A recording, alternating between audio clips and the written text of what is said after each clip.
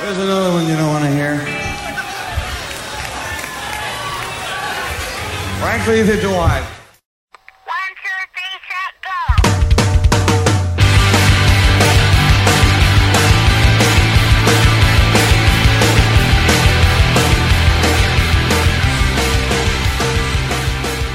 Hello and welcome to episode 30 of the Power Chord Hour podcast. Thank you so much for checking it out. I'm your host, Anthony Merchant, here with you. I cannot believe we're on episode 30 already of this podcast.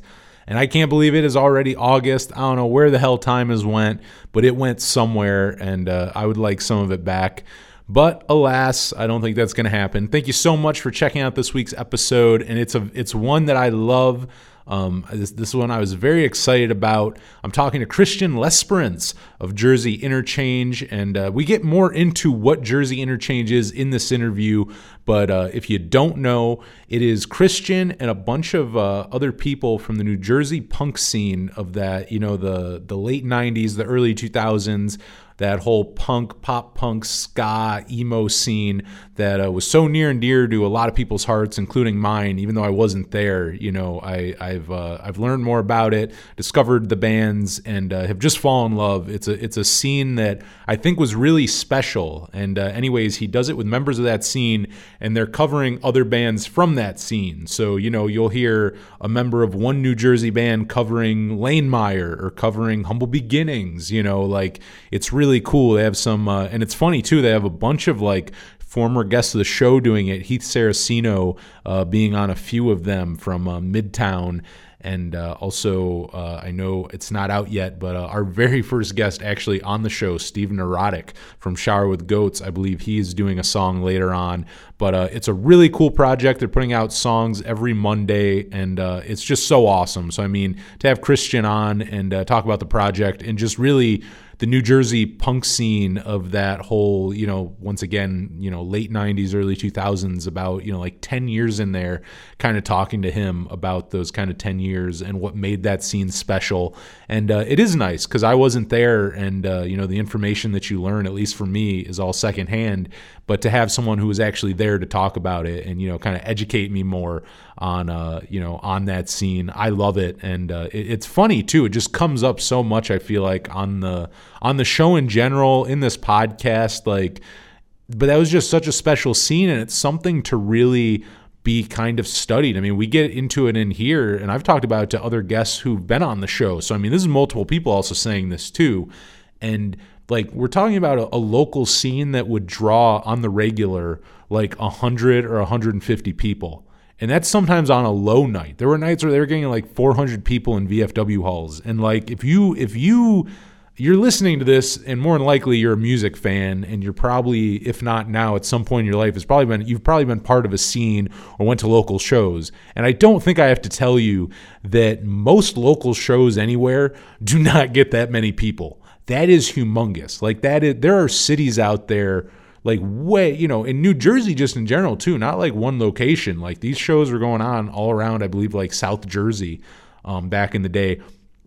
And they were pulling in more than probably a local show in say, even Chicago maybe would be pulling in. They're pulling more in there from a band from a small little town in New Jersey. It's an amazing thing. And not to mention so many of those bands who, kind of went into obscurity or kind of harder to find now, featuring members who went on to form other bands that were huge and have been a huge part of, really modern pop music even.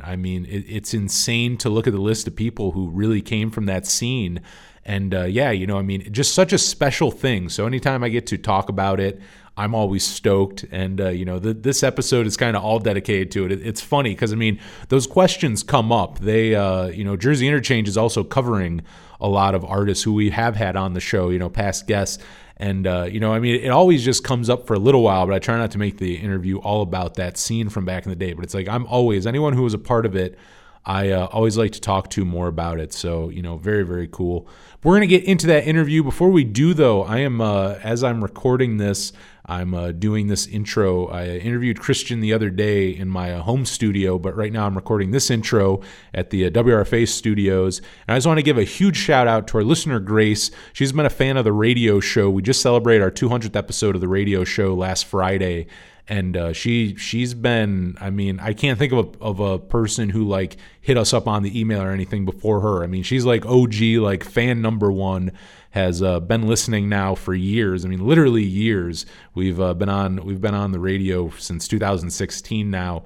And anyways, she got us some shirts made. These things look awesome. And she just came to the studio real quick and went downstairs, met her outside because we are locked in here and we are not allowed to have guests outside of the DJs basically at WRFA. So I had to go down there and meet her, but it was very nice to finally meet her in person. Been emails and stuff back and forth throughout the year. She always sends in really good song requests, and I like it because she'll get me with stuff that I've never heard, like old school like punk rock hardcore from like the late 70s and like early 80s. Like she'll just throw me one that I've just never heard before. And then sometimes she'll also just like request classics like the Dead Boys or something like that, like just a classic punk band like that. Or Naked Ray Gun's another one. I think she's requested Naked Ray Gun a couple times, and Death, a really good band from the 70s, kind of obscure but a really, really good one.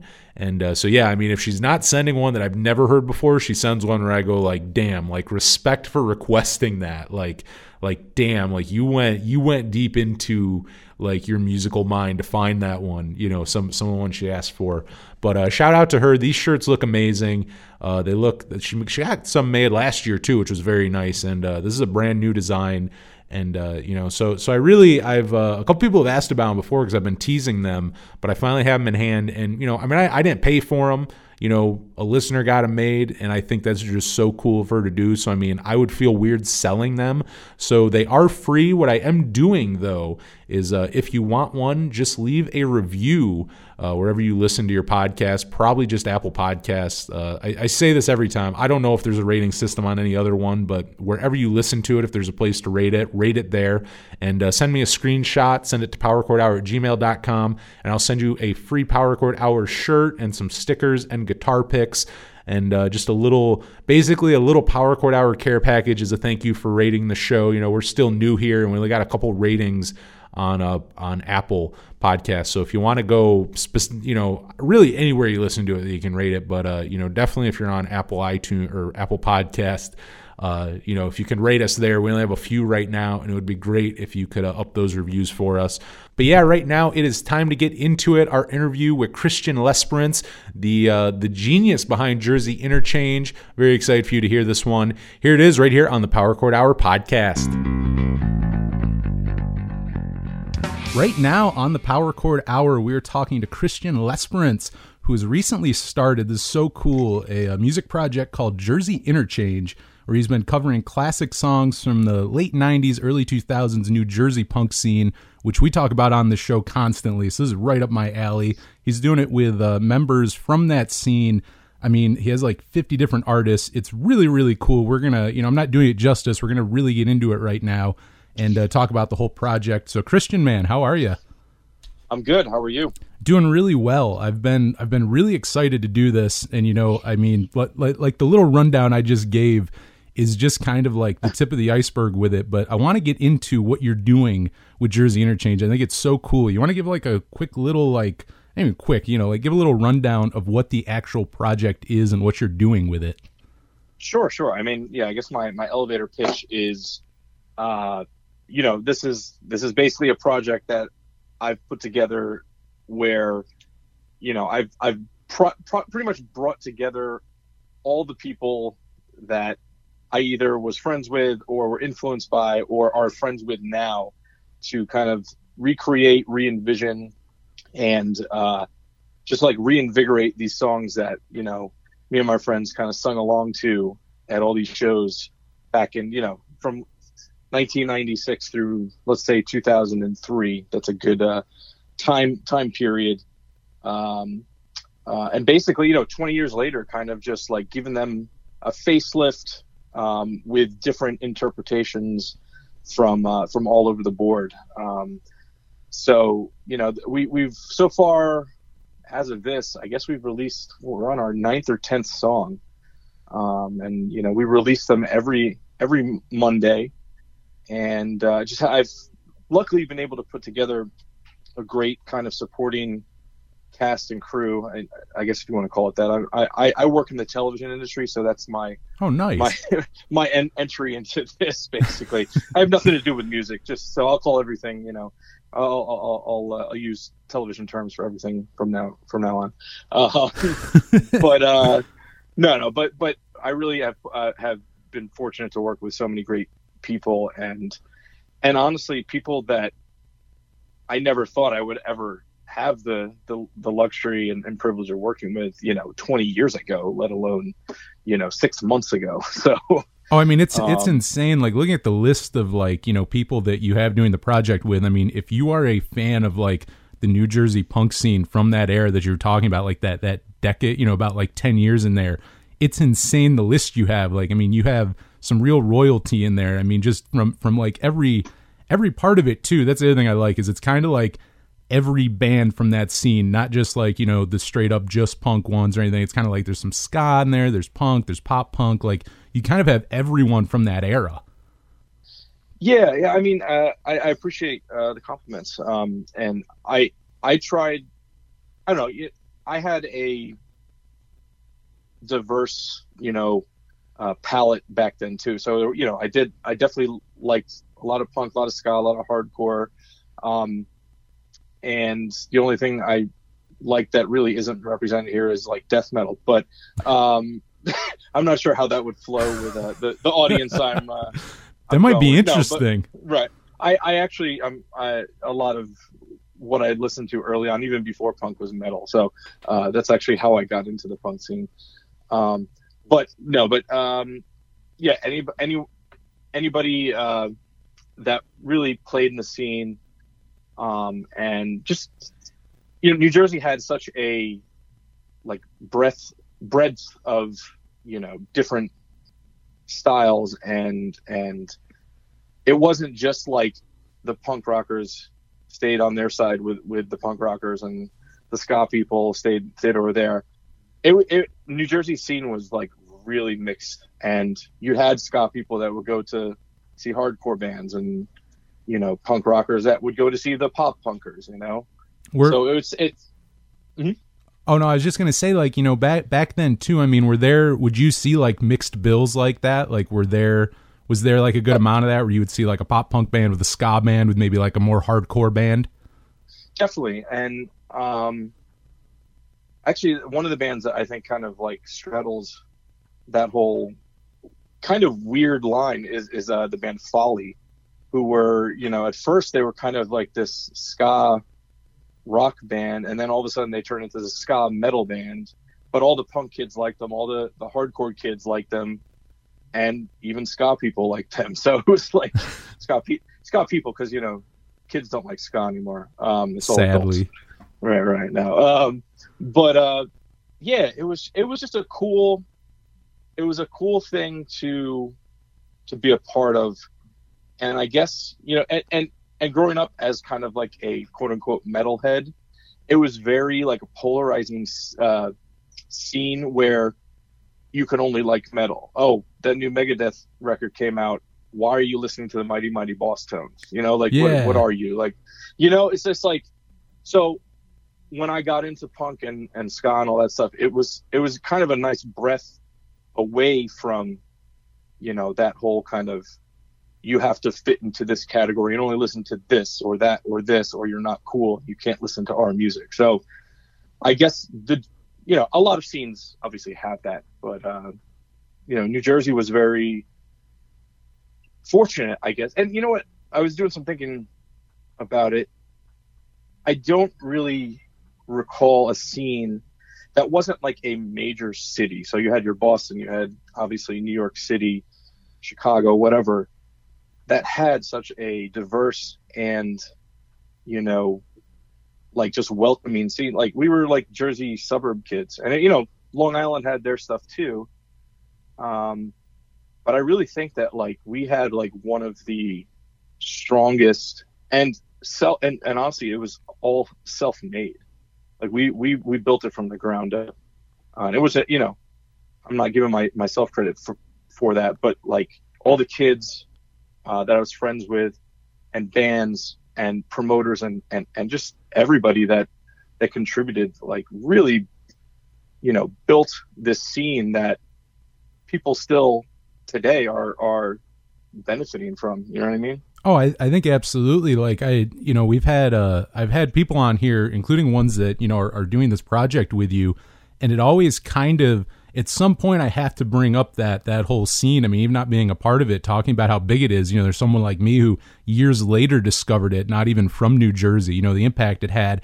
And it is really interesting. Like you were talking about how when you start to talk about that scene and all the shows that were going on and, releasing all these records and all this different stuff, you kind of do forget. It's like, yeah, you guys are all like teens and like early 20s and stuff back then. Like you start to think about it and you go like, wow, that is impressive that like it was all kind of built up around teenagers, basically, like teenagers, young adults, whatever you want to call it. And it's like, it's impressive, the output. Like, I mean, to even be able to go back now, I mean, finding the scene years and years later after all those bands broke up, it's insane what there is to find. Like there's a whole back catalog. It's not like 5 or 6 bands. It's like, my God, like you start going through and you'll find this band. It's like, oh yeah, well this guy was a member of this band and then he was a member of this band. Yep. It's insane. Like that blows my mind. You go through and it's like, if you like this one band, start with like a bigger one. Like people know Saves the Day, but then you start going, oh, Seffler. And then you start going down the list and all of a sudden you're like, man, there's like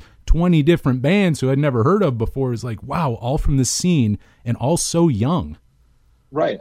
And you think about like what transpired from those bands that grew and grew and grew. You have your, like you said, Saves the Day, My Chemical Romance, Senses Fail, the Gaslight Anthem, Cobra Starship, and those came from like mid-level bands, and there was like a whole tier below that. Not saying that they were bad or anything, but just as far as popularity goes, one of current events. Let's talk.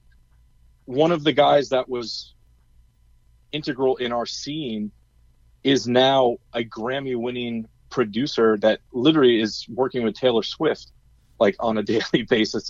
Jack Antonoff from the band Fun and Steel Train. Oh yeah.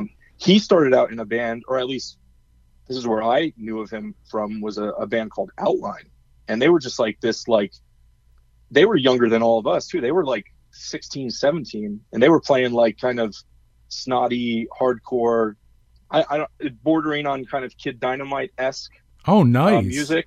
They were a little bit more poppy than that, but this guy is like, reached the heights of music stardom as a producer. Yeah.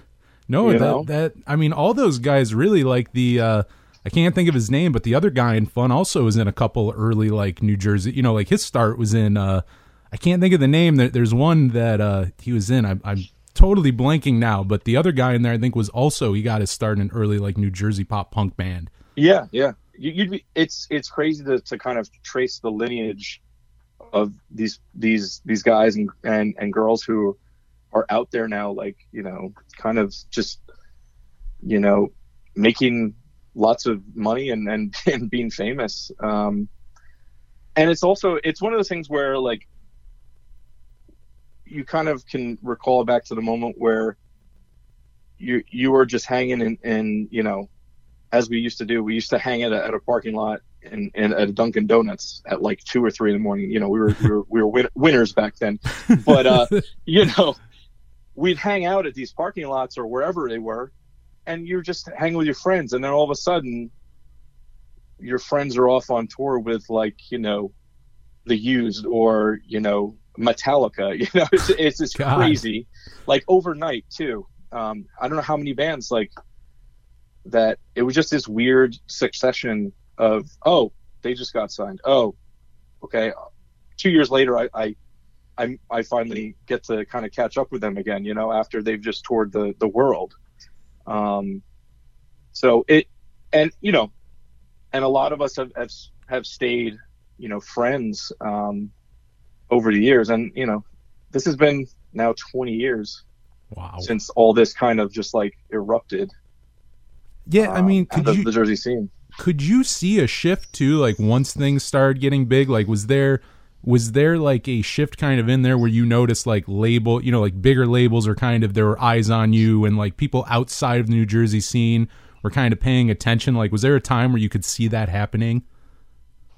Yeah, I think so. I think I saw it particularly with, I would say I saw it with Midtown the most, just because, I knew them from their previous bands. Heath and Tyler were in a band called Nowhere Fast. Rob played drums in a band called The Royalties, and Gabe obviously played in Humble Beginnings. And all of a sudden they were in this band together, and that Sacrifice of Life EP came out on Pinball Records, which my friend Jay was the guy behind all those records. That's actually another label we should talk about, even though a lot of people might not know about it. But that label, Pinball Records, was actually really integral to the Jersey scene, as far as getting the word out. They had a comp, which was really, I think a lot of people saw the first glimpses of these bands in that comp. But as far as Midtown goes, overnight you could see, like, they put out that EP and the crowds just were astounded, and you could just, their shows were just filled with energy. The girls were screaming. It's not even, it sounds hokey, but like they had a following. So, and then, then they got plucked by Drive Thru, as did a bunch of other bands. And also, another band like Newfound Glory, I remember them coming up a few times, and it took them like maybe one or two shows before they got the kind of same reaction as like a Midtown. And you kind of knew, like, oh, this band's serious. Like, there's not just some, like, high-pitched pop punk band.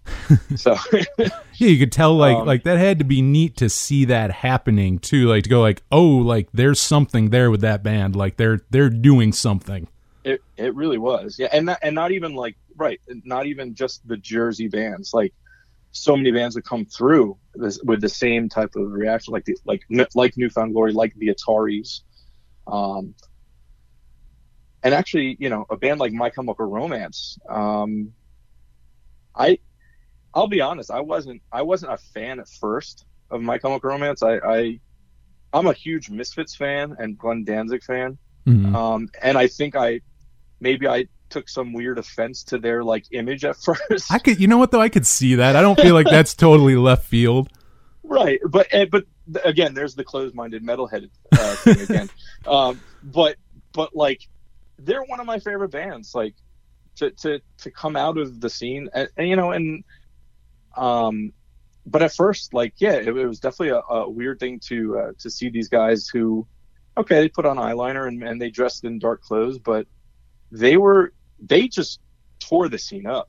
I mean, obviously, look at the place they ended up. Oh yeah. Oh God. I mean, I feel like they've gotten bigger throughout the years. Like they're, I think, more massive now than ever.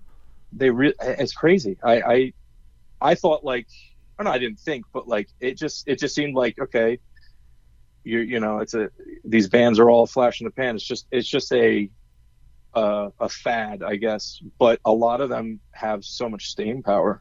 Oh, I mean, that has to be, I mean, kind of continuing My Chemical Romance. I mean, to think of somebody seeing them whatever year they started, like 03, 04, maybe earlier, but like, if you saw them in like a VFW hall at that time, right? Who would even have the thought that, hey, and in like the year 2020, this band's going to be like selling out arenas. Like they're going to get back together and like tickets are just going to go like sell out in minutes. Right. Like who would think that? No one would even have the foresight for that. No, nobody ever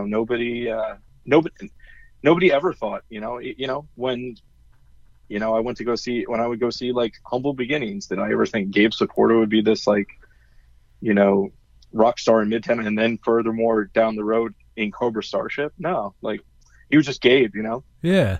I mean, he put on a good show, It's just, that has to be nuts to watch it all happen. I mean, that's the other, it's a big reason why I like talking about that whole scene too, because like all these like bands are mentioning, it's like you realize how much they have to do with, I mean, really modern popular music. I don't think people realize that. Like everyone kind of starts somewhere, and there's huge roots in that whole like scene that would like, I think, blow people's minds if they're like, yeah, all those guys were like in pop punk bands like way back in the day, like those guys winning Grammys, or like you hear on the radio and stuff, they were all playing VFW halls.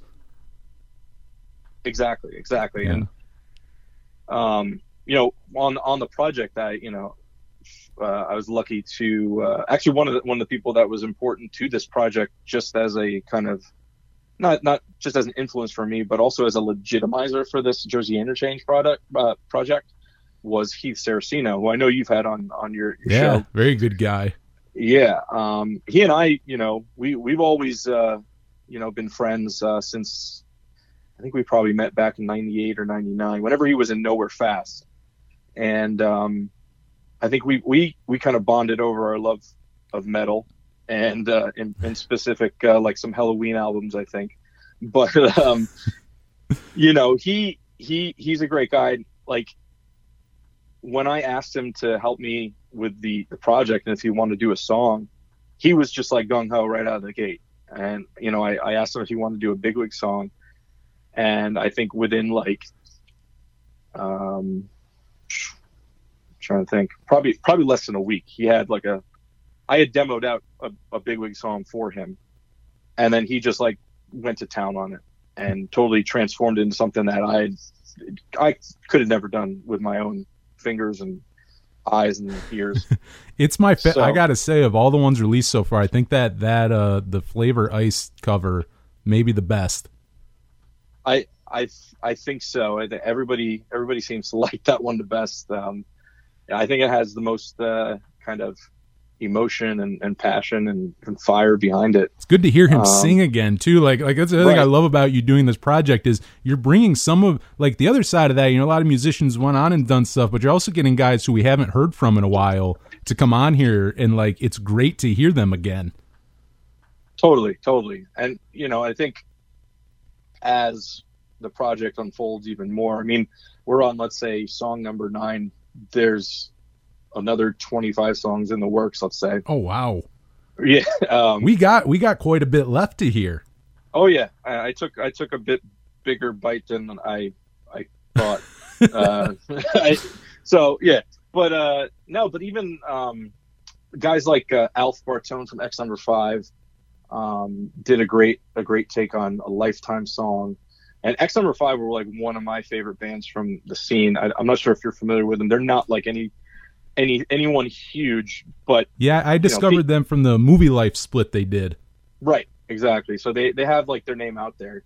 I think they were one of the most underrated bands in the Jersey scene. But like then other guys like John Tamillo from Folly. I don't think they had done anything in probably since like 2011, 2012. I know they had reunited. People were very excited to hear him. Mikey Erg, who ironically Heath and I actually are big Ergs fans, but we only discovered them maybe like in the last year or so. Oh, they're great. I love the Ergs. It's crazy. Like I thought I would have totally been into a band like that, back in the day, and I just never even knew about them until about a year ago. And once I heard them, I said, well, I got to get Mikey Erg to do a song. So he did Punk Rock Academy by Ab in his package. And we also have to cover an Erg song. So we're doing one of those. and Heath is actually playing lead guitar on that too. So. Oh, nice. So he's on here a couple times then. Heath is funny because I think obviously he enjoys playing guitar and he enjoys being in music, and I think he might miss it a little bit too. So he just keeps on, whenever he's done with the song, he's like, okay, so what do you got for me next? Oh, that's awesome. Right, so it's kind of like I can kind of just depend on him to make these songs sound great. I think he's on 4 or 5 different songs at this point. Oh, wow. Yeah, so I think two of them have been released so far. He did obviously Flavor Ice by Bigwig, and then he was just the song we just released recently was Best Intentions originally by One Cool Guy with Jay Foley, who's the singer of Day 19. So he has a big fingerprint on the project, that's for sure. That's cool. And you know what? Maybe you are inching him towards like new music, because when I interviewed him a few months ago, it started. He was doing the covers on Instagram, and now he's doing these songs. You're pushing him towards something, and I like it. We'll see. I know. He loves being a dad and being at home. So I don't think we'll see him touring anytime soon. But who knows? But new music is a new project, right? Yeah, and So was this all basically an idea that kind of came to you during the pandemic? Like when did this initially the idea for the whole thing start for you? I guess that's a good question. Yes, in short, it's kind of a pandemic project. I actually hadn't played guitar in a long time, and it's even further back. This is kind of the weird crux of everything, and kind of ironic in a way. I wasn't really ever in a band before. Oh, really? Yeah. So I played guitar throughout high school and college. For about 6 months, I was in a really, I keep on saying shitty hardcore band, but we were amateurish hardcore, and basically we were in it for like 6 months, played one show, and then we broke up. And our only claim to fame was that our drummer, this is kind of insane. Years later, our drummer was great. He was actually a jazz drummer. He didn't really fit in a hardcore band. But about 5-6 years later, I'm like watching MTV, and all of a sudden I see him in a video with Matisyahu, who was like oh, really? Orthodox Jewish reggae star. Yeah. So he became the drummer for Matisyahu. That's awesome. So yeah, and so he lived his life that way. But anyway, the band was nothing. And actually, we were called Never Again. That was our name. And literally, we played one show, and we never again played after that. It's true to the name. Right. It's not just a joke about the band. But then after that, I always wanted to be in a band. I always wanted to be involved in music. And I kind of took a hiatus from college at that point. And, we were always hanging around with the guys from the scene, and my friend Steve Jaworski from the band LWL, we were hanging out one night at Dunkin' Donuts, as he's written a song about that. But he asked me if I wanted to go on tour with them, just as kind of a helper / roadie / driver. And so I agreed, and that kind of jump-started my what turned into actually tour booking. So I started booking their tours after that tour, and then people started noticing and came to me. Other bands started noticing and came to me to book their tours, and it turned into this, thing where I was at one point I had a roster of 10 bands that I was booking on tours across, the U.S. and Canada. Oh, nice. Yeah. So it was, and I had to expand and have a guy on the West Coast help me out. But we booked bands like LWL, Welcome Home Travis, a Wilhelm Scream. Before they were Wilhelm Scream, they were called Smack and Isaiah. Oh, sweet. Yeah, did some stuff with Big D and the Kids Table, Whippersnapper, Unsung Zeros. There's a list somewhere, and I'm forgetting a few names, and I apologize. But it was like this thing that I did for 3 years, and on top of booking shows in the Jersey scene. helping out my friend Ricky and all our friends put on these shows, these bomb shelter shows, which were like really big shows. And we also had small shows. We had the bigwig 100 capacity VFW hall shows, and then Jimmy Eat World 1,000 capacity Wayne Firehouse shows that we would do. And the cool thing about that stuff, the bomb shelter, going back to kind of building the scene, it was Ricky put on these shows, and he would quote unquote employ all of his friends. So, there'd be like 15 to 20 of us to help him, do crowd control, clean up, general maintenance of the show, doing the door, stuff like that, helping out the sound guy. And when I say employee, that just means like he paid us with a meal at the diner after the show. And we all just did it, we all just did it because it was fun. And it was like, I can't believe I'm getting to work with or work on a show where this band is playing that I've been listening to now for like the last 5 years. But it was also just, it was a bunch of friends getting together and kind of creating this thing in a way, even though we didn't know what we were creating. But what was the original question? We were talking about just kind of how this whole thing kind of started for you, the idea of Jersey Interchange. So back to Jersey Interchange. It kind of needed the backstory on that, just because I think it's also interesting. You have an impressive list there too of bands that you booked.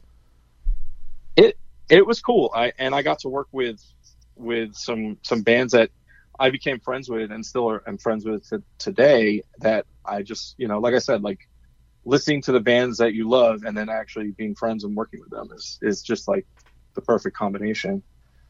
And then I decided to go into television and film. So I followed that path instead. I did some music videos and stuff like that. So I still had my feet in music, but I decided to follow a different career path. And that's when maybe I got out of the music industry, and that's when all these bands started blowing up. So maybe I had some weird effect on that. Or no, I'm kidding. But my exit, caused all that. You destroyed the scene, man. I totally did. I totally broke it down. So let's fast forward 20 years. I guess about in December, January, I just picked up a guitar that was in my mom's attic. It was an electric guitar that I had from like 1997. Hadn't played it. I think I played that in that hardcore band I was in, and I just put it away and never looked at it again. So I kind of refurbed it and started playing again, and then lo and behold, COVID-19 strikes, and I'm sitting at home with nothing to do. So I decided to just like start recording some old songs from back in the day, and the first one was a song by a band called NJ Joystick, who I'm still friends with those guys today. And I started singing it and realized my voice really sucks. And so I kind of just asked one of my friends, Dave, who was in a band called Taxi Cab Samurais, if he would sing it, and he was totally down. And it kind of just blossomed from there. I just started reaching out to Steve from LWL, to Heath, to Travis from Senseless, and Janet and Nina. Nina is actually the guy I was talking about before, Ricky. That's his wife, and she was in a band called Avery with Janet. They did a cover of. They do the Lane Meyer one. Right. Really? Right. But that's probably behind Flavor Ice is like my second favorite cover on there. Really, really good. It's so good, and they did such a great job on just making it sound amazing. That was the first song that we released, and I think like people heard it and they were like, oh wow, this guy's for real. And furthermore, these ladies are still rocking, 20 years on. So like I said, it's just blossomed from there. This is the longest answer possible, but we're getting back to the point. And it keeps on growing. Like I have people emailing me, messaging me every day, like, hey, can I participate in a song? And it's half me reaching out, half other people, kind of inquiring of me. So I'm just happy to be in this position at this point in my life, I guess. I don't know.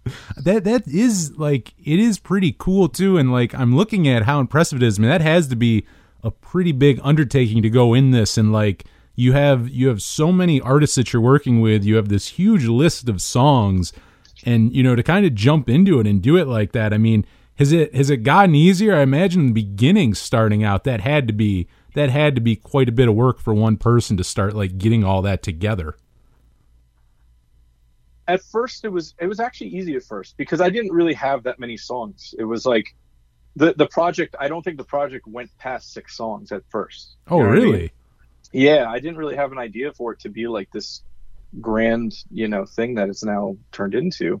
But people just like became so excited about it. Like I in turn was excited that people were interested, and I would just start demoing songs, and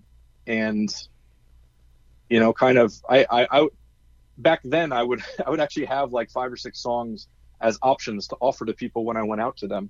But now it's like to the point where I have no songs and people are coming to me and I'm like, all right, give me like 2 weeks. I'll have something for you. And then you can, change it up or do whatever you want with it. And that's kind of also a cool thing. Just like collaborating with people. Cause I play guitar on a lot of this stuff and I program the drums on a lot of this stuff. But I also am really open to people just like saying, I don't think that's going to work, but how about we do this?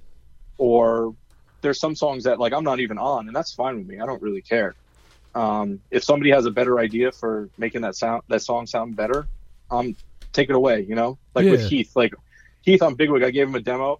He pretty much re-recorded it all, and I was like, perfect.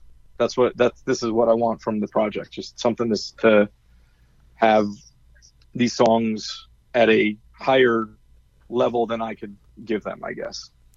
That is really neat. And then you kind of get, I feel like, because what I like too is how some of the songs they sound like they're kind of true to the original, and then some of the other ones is like people are kind of putting their different takes on it and are kind of making it kind of something different. There's a nice variety in there, and I feel like you probably get that from collaborating, where someone's like, yeah, like let's stray away from the original, like here's this idea, and it's like it kind of gives it a life of its own, maybe ideas that you didn't think of originally, Totally. Yeah, totally. And I actually support, kind of straying because, like the songs are great on their own, but like, what are we going to bring to it that's different? And what's the point of doing a song exactly how it was, I guess, is how I feel about it. Because it's already been done. Why don't you put your own flavor on it and give it a little spin, little angle that will draw other people in, and newer and older people might enjoy this song and then connect back to the older track. And I mean, like the other thing I was thinking too with these songs, I mean, obviously there's probably not like tabs or chords and stuff to go off of for a lot of it. I mean, are there any songs that have been like difficult to learn? Because I assume you're learning a lot of this by ear and just kind of playing along. A lot of it's by ear. I think there's been one song I've asked one of the original artists for chords for. But for the most part, it's been my ear. And yeah, I've referred to some tabs online as well. But that's the other thing. Like when I learned to play guitar, I took lessons for like 9 months when I was in high school and kind of just like went off on my own there. And I never learned how to read music for guitar. I used to play cello when I was like 10 or 11, and I was into all that and knew how to read music. But, that all goes out the window when you don't play for a long time. So, yeah, I was totally on tablatures for a long time. And, the tablature is basically like a different way to read the music if you're not music theory. It's music language, but not notes and beats and, stuff like that. So for people that aren't familiar. But yeah, it's mostly figuring out an arrangement on my end first, and whether or not that arrangement sticks or changes down the road with whoever takes over the song. It's just more about creating like a spine or a skeleton for somebody to work with, and hopefully, I can have a little bit of of that vision as well in the final product. I think it's impressive too, because it is. I mean, I know this is all obviously like home recordings and stuff. I mean, I'm assuming that this is like your first time kind of dabbling in that, which it was impressive because the whole thing sounds really good. It doesn't sound like, which I guess, I don't know, because I have this conversation a lot where it's like nowadays home recording doesn't really sound like home recording, but it's still, totally. Yeah, like people don't even know anymore, but like, I still think it's so impressive how it came out. I mean, was this kind of your first time doing kind of music production and recording and stuff like that? Well, thank you. That's a big compliment. Yes and no. Like, I used to dabble in like little 4-track, cassette tape recorders back in the day. True home recording, but never in a studio, never anything like, I definitely, had to teach myself, but even then, like, there were so many things I didn't know that my mixers, Ryan and Nick, taught me, and Heath too. Heath actually taught me a lot of stuff just by kind of seeing what he was doing. But as far as my setup, like, really, it's just my guitar into a DI into my computer into GarageBand, and like programming drums in GarageBand, and then getting all the rest of the tracks together for our mixers to take over once they're ready to go.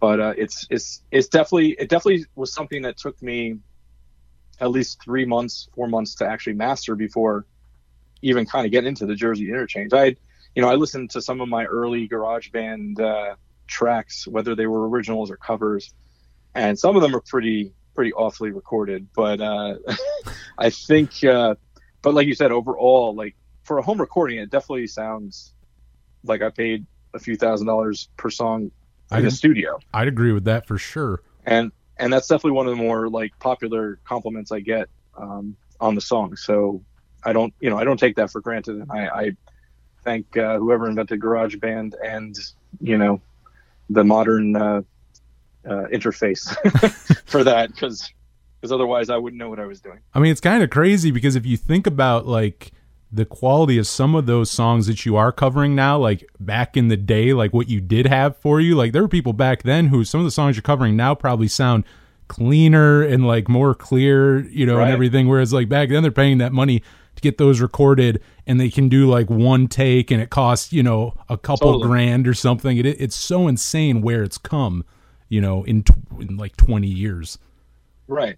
And I used to go with my friends to the studio and watch what was going on. And that always actually interested me. There is a guy still, his name's Chris Badami, who operates. Yeah. He did like all the NJ scene bands for a long time. And I used to go up there and watch my friends record at his place. And then I don't know if I went to any other studios, but that was like, I definitely was always interested in seeing what he was doing, how they were recording, but I never actually did that myself. It was just kind of like one of those things I was a fly on the wall for.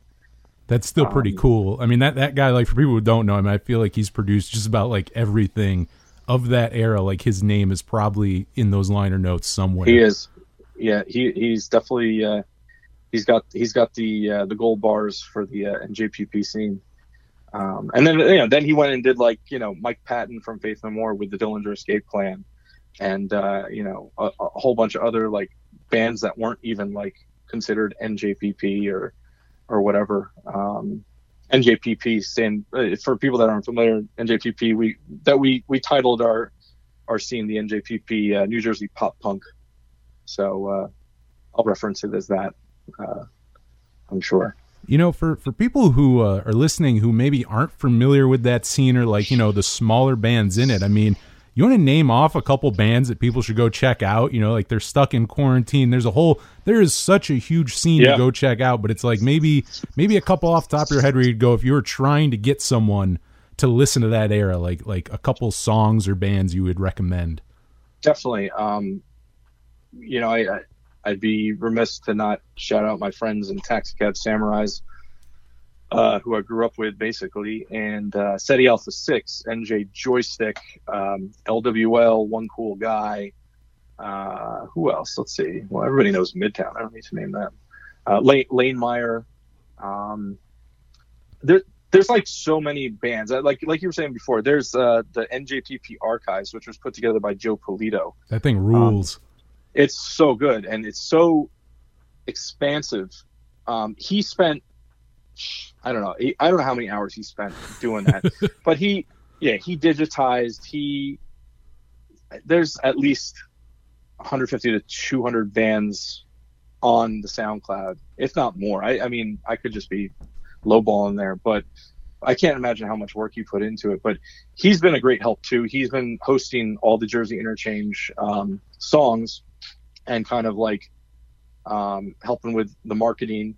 And also he's actually played bass on a few tracks, and we'll have a track that he put together all by himself. He's doing a cover by a band called Your Mom'll Love Us, which I had always heard of them, but I never really knew them. But he like took this track and made it into like this really cool face-to-face sounding update. Yeah. That sounds interesting. I want to hear that.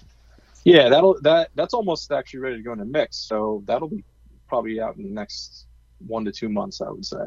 That's awesome. And I mean, yeah, anyone listening to this, I mean, that's your place to go to find. Like, I've discovered, I can't even tell you how many bands off of that archive. I mean, it's definitely, it's expansive and it's nuts. And I mean, I think people would really see kind of what we're talking about. Like, if you really don't know the scene, you go look at that and you're like, oh wow, they weren't kidding. Like, there really were just tons and tons and tons of bands in really a fairly short time too. I mean, I forget the years you were saying earlier, but I mean, roughly around a decade. You know, all of this kind of happened within about that time frame, I feel like. Right. You know? Well, I think one of the cool things, too, is, like, I guess around the time me and my friends were probably, like, 19, 20. And there was a surge of younger kids, though, too, like 15, 16 years old, that were starting these bands. Like I mentioned before, Outline and Jack Antonoff. They were really young. Another band that people should really check out, called Wholesale. They were also, before Wholesale, they were known as OL Rebellion.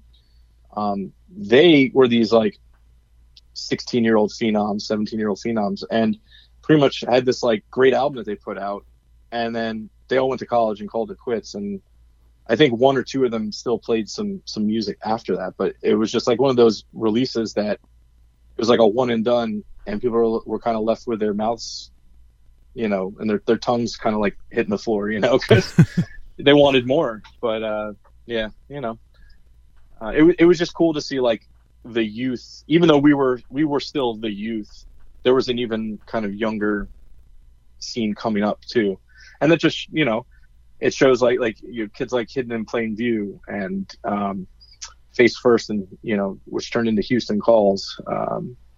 Those younger kids were the next quote unquote wave in 2001, 2002 that started getting noticed, you know. That's probably like the last wave too, right? If you think about it, probably like the final wave of the scene. I would say the final like legitimate wave, because then you got into like the quote unquote emo boy bands, which yeah. Something totally different. Right. That but they had a few of those emo boy bands I'm not gonna say I didn't listen to, but for the most part they're all forgotten at this point. And you know, it is crazy too, because like being like the last of that scene, there's no way a scene like that I don't think will ever exist again. I mean, whether it's just the magic of it, whether it's the internet, whatever you want to put on it, I just don't know that a scene like that can exist. I think, and like there are other scenes that have existed other places, but I don't know that one has ever been like that. Like the one thing like I always think of is just exactly that people besides myself really have interest in it who have nothing to do with it. I mean, I'm 27. Like I found all these bands well over a decade, if not more, after they'd all broken up, and just kind of randomly discovered bands through comps and you know, using the NJPP archives and like, you know, just old shit. That's like right. That. And it's like, that's But that really is a testament how good that is, where it's like, you know, how many other like local, I'm not looking up like the Nebraska pop punk scene of like the, you know, early 90s and stuff. It's New Jersey. Like you guys like one of the only ones, you know, and I just don't think something like that will ever exist again, you know?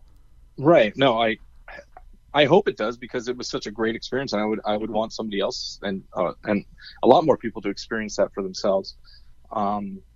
But like, yeah, I think it's kind of awesome, and it speaks to everything we're talking about, that you are. I mean, I'm 42, you're 27, so you were I don't even know, what was that?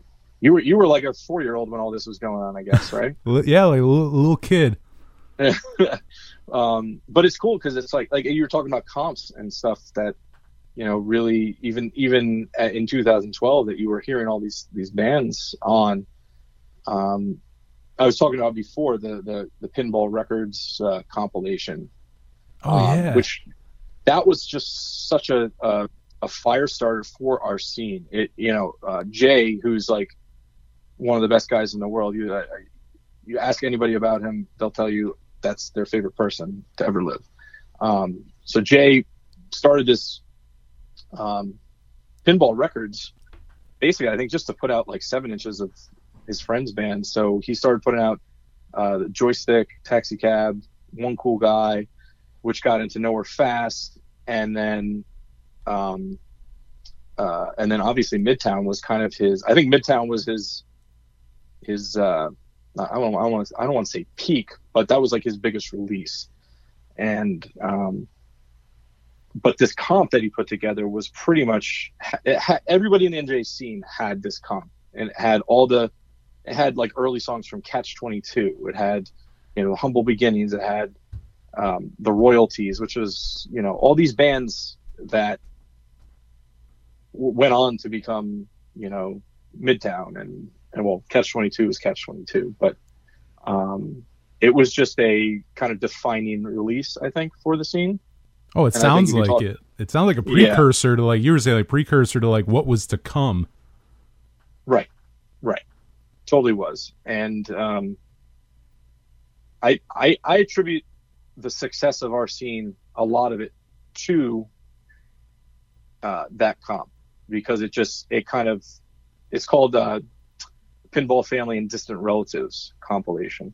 And it basically just kind of, you know, it was just a collaboration of all that we kind of had, like the shining beacons of the scene, I guess is what it is. And I think he sold out 2 or 3 pressings of it within the first year or something like that. Oh, wow. So, yeah. And that was huge back then, because, you know, our scene was still burgeoning. As, you know, for the most part, you could expect to go to a show and, you know, hang out with maybe a good show would obviously be like 400 kids, but, you know, an average show would be about 100 to 150, I would say. That's still like, not like local. Oh, it's great. Like, isn't it? Yeah. Like, you think about that and it's like, do you know how many local bands would kill for that, to have a scene like that? Like, that's massive for local bands. Like a failure of a show would be like 60, 70 kids. Yeah, like even that people would kill for. Making a profit. Right. That's you're insane. Still most likely making a profit at the door with 60 kids. That's so cool. And it was just, you know, the excitement within the scene was also just the best, you know, like people were always looking for that next flyer, you know, who's going to play this. And, you know, Ricky would always have his like calendar of shows for the next like month or two. And it would always be these like crazy bills that now you're just like, what? Like At the Drive-In Saves the Day, Newfound Glory, Midtown. What is that? Like, how did that ever happen? You know, I think I could be wrong on one of those bands, but I think at least 3 of the 4 played together at the Manville Elks Lodge. That's so cool. Like, those are the shows, you know, like Jimmy World played a show right after, this was after Clarity between Clarity and Bleed American. Oh, nice. I want to say we got over 1,000 people at the door, and we had to close the door, but it was just like one of those shows that you're like, holy shit, we have something here. And I think one of the biggest shows we did as Bomb Shelter was, I want to say it was Bigwig, Catch 22, Atari's, maybe Weston played that too, and I think that was somewhere at like 11 or 1200 capped. Oh wow! Right. So it was. I could be wrong, and I could be like, but I think it was around that for attendance. That's just so impressive. And I mean, once again, talking about how you guys are all like teenagers in your 20s, like all, and it's all just this really self-sufficient, like you're talking about, like the comps coming out on a local, on a local label, putting out local bands, and local guys are putting on the shows, and, locals are coming to see it. Like, it's all this, it's just amazing. It really is almost an anomaly. Like even that attendance, like, is just so insane. People don't get those attendances for local shows, crazy. But, and that was the other thing. People loved going to, I mean, obviously bands loved coming to play for Ricky, because Ricky, I don't honestly, aside from marketing costs for future shows, I don't think Ricky kept most of that money. I think he gave it right back to the bands. So if you're really a touring band, like, you'd have your guarantee that you had through your booking agent, but like, he would just give them all the back end. Like it was, so they could have like a $500 guarantee, but they might have walked out of there with $2,000, and oh man, that would mean the world to a touring band. Right. And that makes the rest of their 7 dates on their tour, like, okay, if we fail on every date, then okay, fine, we had this one show that we can survive on. So damn, I hope they weren't starting their tours in New Jersey, because you start with something like that and start any all the other ones, like, my God, like they really do have something there. Right. It was, and I think, all those bands just, that was one of the reasons all these bands came through, and that we had the privilege of seeing these bands that are, at least from out of state, that blew up into these, bigger acts, because we had such a good scene, and because they wanted to come, not just for the money, but because we had kids that were really into the music and could sing their songs, even if they never played New Jersey before. That is really awesome. And as we're kind of closing out here and getting back into Jersey Interchange, are there any like artists that like as you were saying, you're kind of continuing with it? I mean, there's some dream artists or people you would like to work on the project with. Like, who are some people you'd like to work with here in the future? Definitely. Would love. And these are all, reach, we'll put it out into the universe, but, I'd love for Gabe to come back to come back home and do a song. Brian Fallon from Gaslight Anthem, I think, would be awesome to work with. That'd be cool. Trying to think. There's a few people I've put feelers out, and they're just not ready to do it right now. I think they're just working on so many things. And they're a little bit, their names are a little bit bigger, the bands that they worked with. But I'm really happy with everybody that's said yes so far. And it will just be a matter of time. I don't know how much longer it'll go. I don't know, what the shelf life of this is, but, I'm hoping to at least, continue on until the end of quarantine. I guess that's my goal for this part, at this point. But if Brian Fallon, Gabe supported, you want to come back to the Jersey scene, the door is open. So that would be a pretty sweet one. Both of those would be cool. And yeah, I mean, you have an insane list already. I mean, like you said, you have like 50 different artists playing on there with you, and you have, 25 more songs you said are going to get released? Something, yeah, let me have the list here. Yeah, there's a lot of words here, and it's probably 25 to 30 more songs. And you're releasing those weekly? Releasing those weekly. We'll probably take a break, just a week break around Labor Day.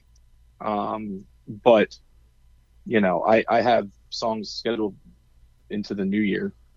Wow. And I'm only doing one song with my own vocals. That's the only song in the whole thing that I am not embarrassed enough, and I'm taking on a Misfits song with another guy from the scene. So nice. We'll see. I didn't even think about Misfits. That is New Jersey. That counts. Right. Lodi Boys. Well, and that's right. And that's the other thing. It's like, some of the bands that we're covering and or some of the people aren't necessarily from New Jersey, but they had such an impact on the scene at that time. And yeah, Misfits are an old band, but like, how can you not be a Misfits fan and be from New Jersey, and not see their impact within the scene? But like other bands, like the Adam in His Package, he was from Philadelphia, but he played Jersey so many times in a short amount of time, and kids just were so into him. And I think, you know, without Jersey, I shouldn't say that, but Jersey helped him kind of launch, I think. Now that makes sense, because I've heard that with a couple different bands who were Philly bands who kind of also associate with New Jersey, where they kind of swing back and forth. Like, yeah, we're from Philadelphia, but it's like, honestly, we kind of got our start in New Jersey. Like, that was the scene we were a part of. I mean, Philly had its own scene, and definitely had a good scene. I remember going to some Philly shows, but I think it was weird. Jersey just had this great little kind of stopover in between New York City and Philadelphia and Boston, and it was like a perfect kind of melting pot, like we said, of like ska, punk, hardcore, and emo. I mean, we had bands like Penfold, you know, who aren't like the hugest band, but they're really influential in I think a lot of emo and even punk scenes. Oh, absolutely. No, they're definitely a name I see get thrown around for sure. Yeah. But so for people, I mean, you know, New Jersey or NJPP, I mean, there's all the archives up there and stuff, but as far as a Jersey Interchange, I mean, like where can people find you? I know you got some social media up there. Where can people hear the songs? You know, where can people find everything for you online? Definitely. Well, people can definitely hear the songs at the NJPP archives. That's where they're being hosted, and you can't miss it. There's like you go to soundcloud.com/NJPP archives. There's a what's it called, thumbnail for Jersey Interchange. You just click that, and as of right now, there's 9-10 songs up there. And what else? We have facebook.com/Jersey Interchange, as well as Instagram.com/Jersey Interchange. And really, you know, like this next song that we're releasing next week is actually being premiered by Brooklyn Vegan. Oh, nice. Which is they've been really cool. They've now written, this will be the third write-up, but they've really helped kind of promote and get the word out about the project. And again, it was just like kind of, it started from nothing, and now I'm like, you know, sending out press releases, going on podcasts and all this other stuff. And, you know, I really want it to grow, and I want more people to hear it. So, yeah. Yeah. And I think people should. I want to get the word out there. I mean, I think it's such a rad concept. It's such a good idea. And it's also, I mean, you know, as we've been talking about, like entry, like if you want to get into that whole like scene and that era of music, Jersey Interchange too, like what you're doing is also a good kind of entry level, because you're like, oh shit, like I like this song, and then you go back and you're like, who'd they cover, you know, and then you can go through that. So I mean, you're doing that as well, kind of, I feel like helping you know, expose people who may not know otherwise. You might go, oh wow, you know, Heath from Midtown's doing something, I liked Midtown, and then you start going down that rabbit hole of, oh man, I didn't realize all these bands they came up with, you know. I appreciate that. That's a great compliment. I mean, I guess in a way it's sort of a Rosetta Stone to the old scene, but for the new age. I think go to anybody out there, go on the NJPP archives, spend like 1 or 2 hours, if not more, and just kind of quarantine. Spend all goddamn day on right. That's true. I mean, look, I think Joe and I would tell you there's some songs that didn't hold up, but you go through those, you see what did hold up, and those are real gems. And I think there's a lot of music from back then that still, it just resonates today. And I think, you know, if people can still find that online and maybe even at your local record store, if those exist after quarantine. I hope they do. Me too. But I know online, if you go to Discogs, I think it's Discogs, you can usually find some NJPP vinyl or CDs up there too for sale. I've definitely bought some off there. That's normally like your best bet, honestly, Discogs. Right. Then you get a little rundown of the discography as well, because that's the other thing too, is you forget a lot of those bands are all pre-internet, so you can't go back and like find social media pages or like a lot of like things archived. It's like, nah, there's none of that. Like, it's all gone. Yeah. Like that, even if they had like a GeoCities or something, it's like that doesn't exist anymore. You're not gonna find that. It's weird to think of a world without YouTube, but I mean, even on the NJPP Archive YouTube channel, there's like maybe at most 20 videos. Oh, and really? That's it? Yeah, like I think 20 videos of like, you know, live shows at like Skaters World or the Wayne Firehouse. But, you know, people that archival, I guess, what's the word? That just process of archiving that history didn't really translate to the YouTube generation, I guess. I'm not sure where all those videos went. I know people definitely had video cameras back then, so I'd like to see a lot of those shows. Yeah, I want to see more stuff on Earth. I mean, you know, to be able, that is the nice thing of the internet, is being able to, I mean, it's the whole reason I would say I've probably been able to discover all this stuff, you know, without it, that some of that stuff would just be lost in time. So yeah, to be able to archive it, and once again, like you kind of passing that torch on and like, you know, getting it out for more people to hear, I think is an absolutely great thing to keep that whole era and that scene alive, you know? Definitely. And I thank you for that. Well, right now we gotta play some Jersey Interchange. We're gonna start off, like I said earlier, probably my favorite one released so far, but I mean, we have tons more to go, so who knows what the best one's gonna be, but this is my favorite so far. Right now, we got Jersey Interchange with a bigwig cover featuring a former guest of the show, Heath Saraceno. This is Flavor Ice right here on the Power Chord Hour.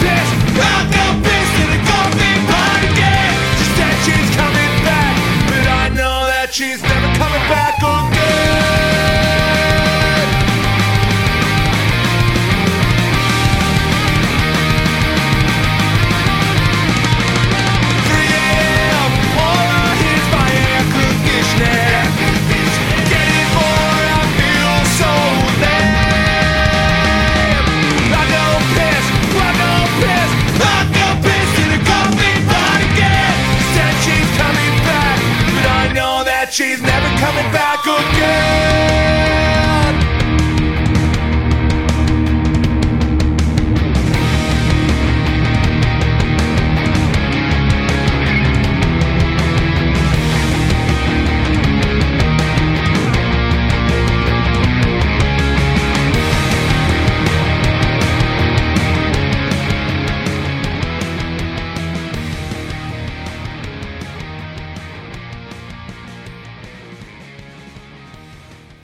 Desert Island.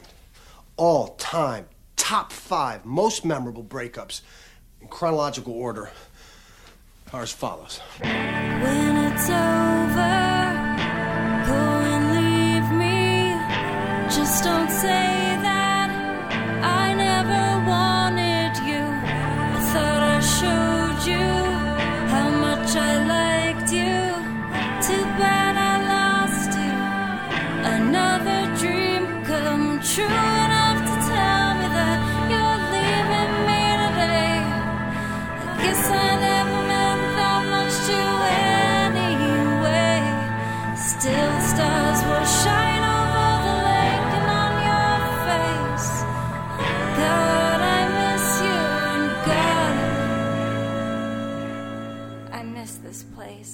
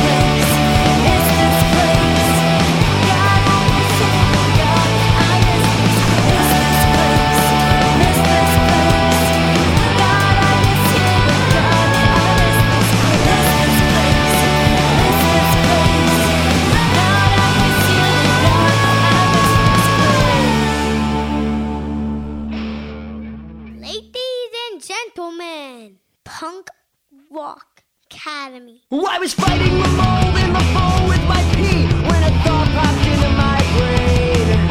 If all of us hated high school so much, why was nothing ever changed? So I called Brian up with my plan that's red hot. We got a private institution in the name of punk rock. We got government funding, our own private road.